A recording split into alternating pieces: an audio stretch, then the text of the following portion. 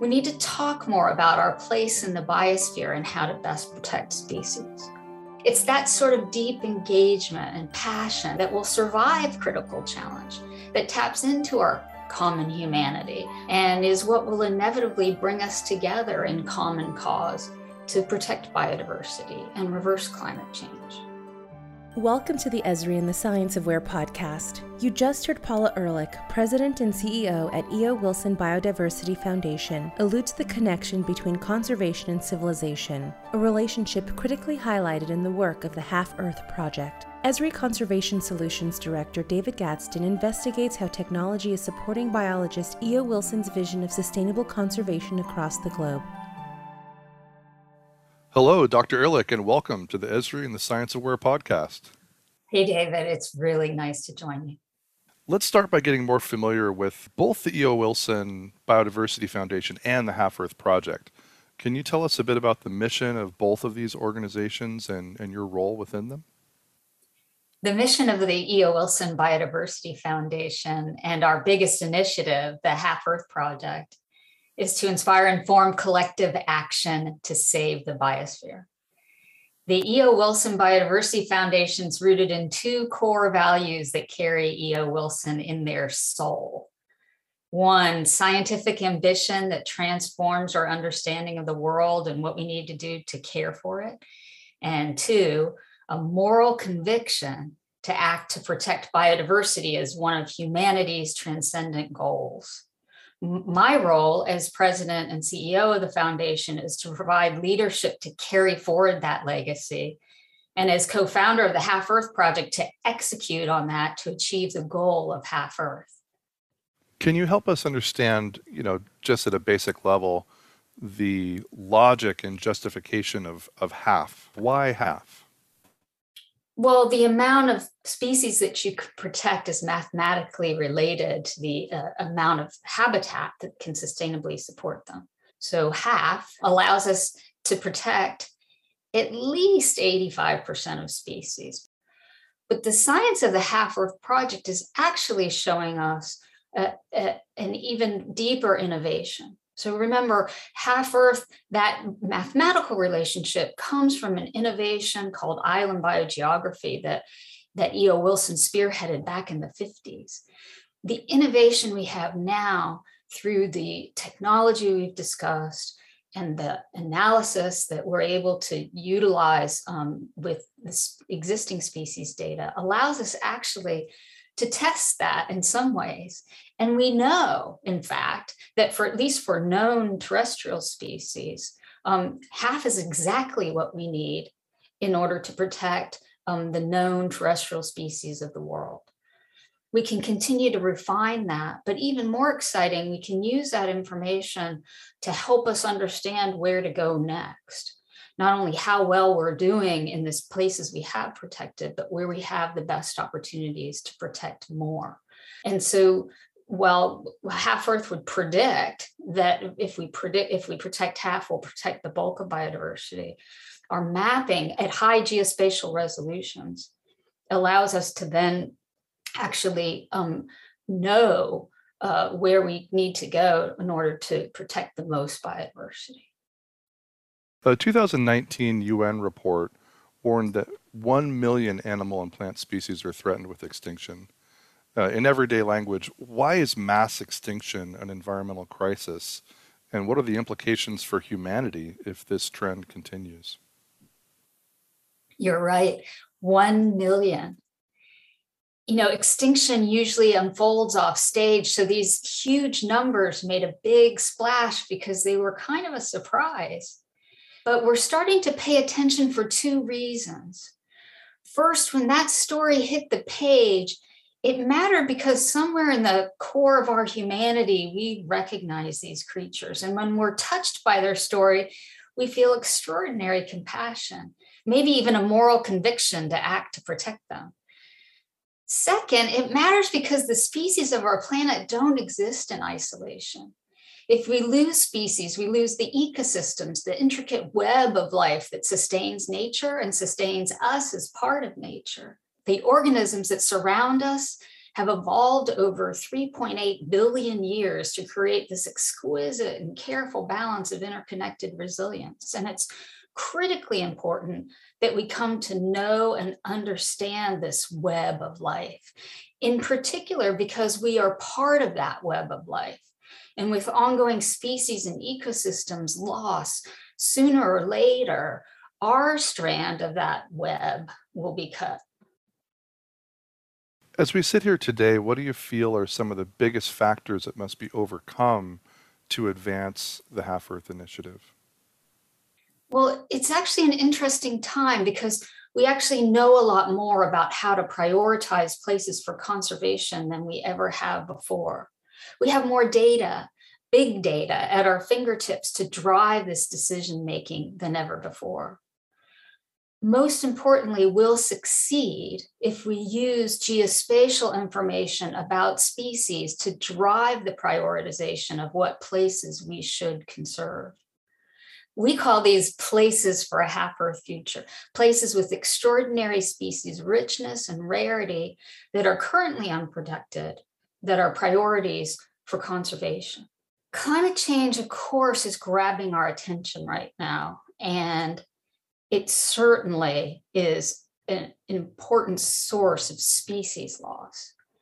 But one of the things that E.O. Wilson has always reminded us is that if we save the living world, if we save biodiversity, the foundation of our planet, that we can also protect the non-living world. We can also address climate change. And more as we focus on how to best protect our planet and care for ourselves in the midst of climate change, I think people are realizing more and more that fundamentally, as a foundation, as the undergirding for that, we must pay attention to and protect the living world, biodiversity of our planet. One of the cornerstones of your conservation efforts is mapping biodiversity of the Earth, which in many of our mapping initiatives at Esri to look at ecological land units and various categorizations of all of the data that's now available in new and meaningful ways, that biodiversity data is severely lacking comparatively to what we can capture with satellites or other things. How do you improve and enhance mapping of biodiversity globally, considering the great inequalities from country to country to have these capabilities? Well, if the goal is to protect the web of life for all of life to sustainably endure, then whatever our target is, where we pick to prioritize for conservation becomes particularly important. This is because not all places are equally effective at protecting biodiversity. Each species has its own important place in the world that we need to keep in mind. So we're mapping the geospatial location of all the species of our planet at a high resolution to inform what places offer the most effective path forward for protection of endangered species and endangered ecosystems. And our hope is that the science of the Half-Earth Project will transform our understanding of the world and what we need to do to care for it. The Half-Earth Project map democratizes this information, gives everyone the power, the information they need to know what to do where. And we've developed indicators such as the Species Protection Index, the SPI and the SHI, so we have a way to measure our success. What our team does is species by species, we assemble available records or field observations and expert information from a range of sources. And after careful quality control, we link them up with one another to arrive at a raw data map. We then combine this information with a suite of near global remotely sensed layers from Earth orbiting satellites and use statistical and machine learning models to make predictions, one species at a time for each species' geographic distribution. So for much of this species level work, we're able to leverage the map of life infrastructure and the species expert community. This effort delivers thousands of species occurrence predictions and the associated uncertainties that we can then use in a quantitative spatial optimization process that ranks each location in the world for its relevance for safeguarding this particular set of species.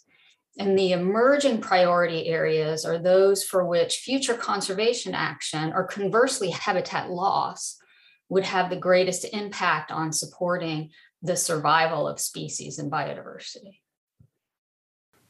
That sounds like a very advanced geospatial infrastructure to both, in a precise way, collect species data, but also apply modeling and AI and spatial statistics to fill in those gaps. What's the implication of having access today to that geospatial infrastructure that we lacked, say, 10 or 20 years ago? What does that mean for conservation? It's really changing our ability to understand what we need to do to protect biodiversity. You think about Half Earth, for example. It's an ideal because the math predicts as a principle that it will allow us to save the bulk of biodiversity, right? And as a solution, it's got just the right mix of simplicity and latent power to embody hope. In that sense, it's an inspiration for whatever targets that we aim to achieve, such as 30 by 30. And the science of the Half Earth Project then democratizes that information. So the information that every country needs to know what to do where. Having that data allows us to truly choose where we have the best opportunity to protect the most species, which is, of course, the bottom line around any conservation efforts. The Half Earth Initiative is just so impressive because of the precision nature of the science.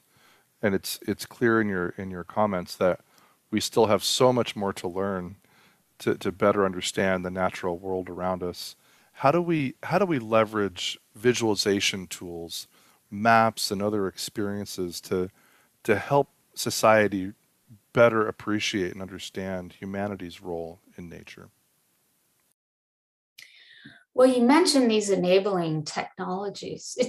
They're unlike anything we've ever had to go by, right? We've got GIS, big data science approaches, remote sensing, species distribution models, machine learning, cloud computation, web-based engagement of experts, citizen scientists, and stakeholders. When we use digital maps to inform conservation efforts, and if they're done in a scientifically rigorous manner, they're enabling management relevant specificity at scale, right? They enable us to account for and address single species, do so at a high spatial resolution with local specificity, while also allowing us to zoom out to the whole world and take in the larger global relevance. So that's just extraordinary, right? That allows us to imagine together a global goal like Half Earth. And by assembling and working with a scientific team that engages with the broader academic community to pioneer and develop the necessary scalable research solutions and carefully address the biodiversity, data and conservation science aspects required for this kind of work, models, remote sensing, and spatial analytics in particular help deliver the necessary spatial precision at a global scale. The United Nations Biodiversity Conference, the CBD COP15, is getting underway now and building a global framework for preserving global biodiversity. How is Half Earth engaged today and in the long term in that process to support global decision-making around conservation? Well, during the past months, our scientific chair, Walter Yetz, has contributed to a range of discussions at the Convention on Biological Diversity, CBD, leading up to the recent open-ended Working Group 3 meetings. The current list of proposed indicators includes several Half Earth Project supported products, and the CBD published an information document prepared by us on the Species Habitat Index, which is a proposed headline indicator for Goal A, which Goal A is about ecosystem integrity. And those negotiations continue and will continue to engage in the run-up to the next set of meetings and COP15, which is now targeted for spring of 2022. The really important thing that we're contributing to these meetings and discussions are indicators of success. As we work to achieve these targets, ways of measuring our success are important so that we know whether we're getting there. And as I mentioned, the SHI measures ecosystem integrity via changes in the estimated connectivity and size and quality of species habitat. And it's closely related to the Species Protection Index, which together highlight key facets of conservation progress at the species, taxon, and national levels.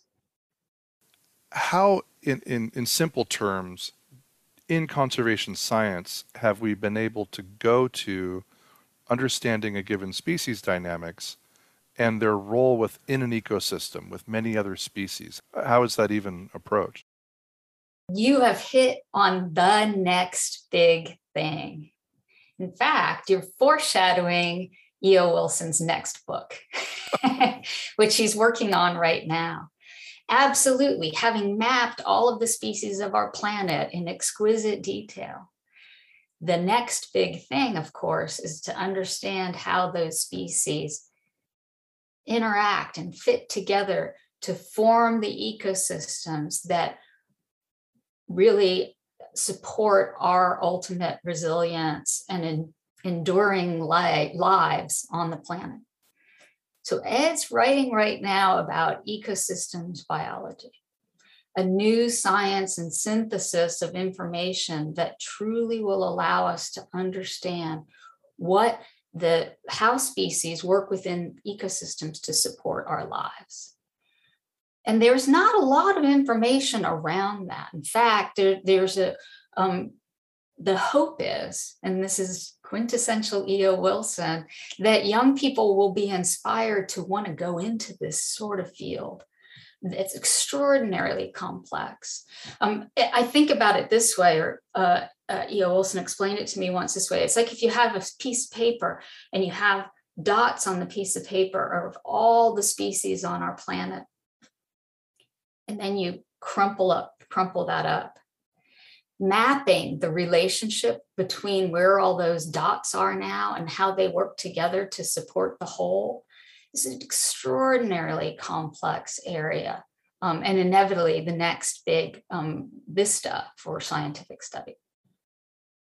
That's so incredibly inspiring. I suspect that many listeners may think that we perhaps know more than we do about the natural world.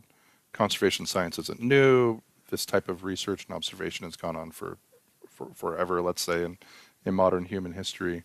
So how exciting that we're just beginning to have this opportunity through leadership of E.O. Wilson and others to actually begin to understand that web of life in a scientifically grounded way. And remember, we don't know all the species on our planet yet either. We assume that was done by Linnaeus in the olden days, but actually we've only given a name, genus and species to 2 million of the estimated 10 million species out there. But if each one of your listeners and students out there adopted one species, we'd get it done. And then we'd have the foundation for really beginning to understand with some precision the species of our planet and how they engage within ecosystems. It's extraordinarily important work. It's the stuff of life. Paula, this has been such an education. Thank you so much for joining us today. Thank you. Thank you for listening to the Esri and the Science of Where podcast, and thanks to Paula Ehrlich for explaining how geospatial technology is evolving our ability to achieve sustainable conservation. If you liked this episode, please take a moment to rate Esri and the Science of Where podcast on Apple Podcasts or wherever you listen to podcasts. To learn more about how location intelligence enables digital transformation and drives growth, visit esri.com/location intelligence.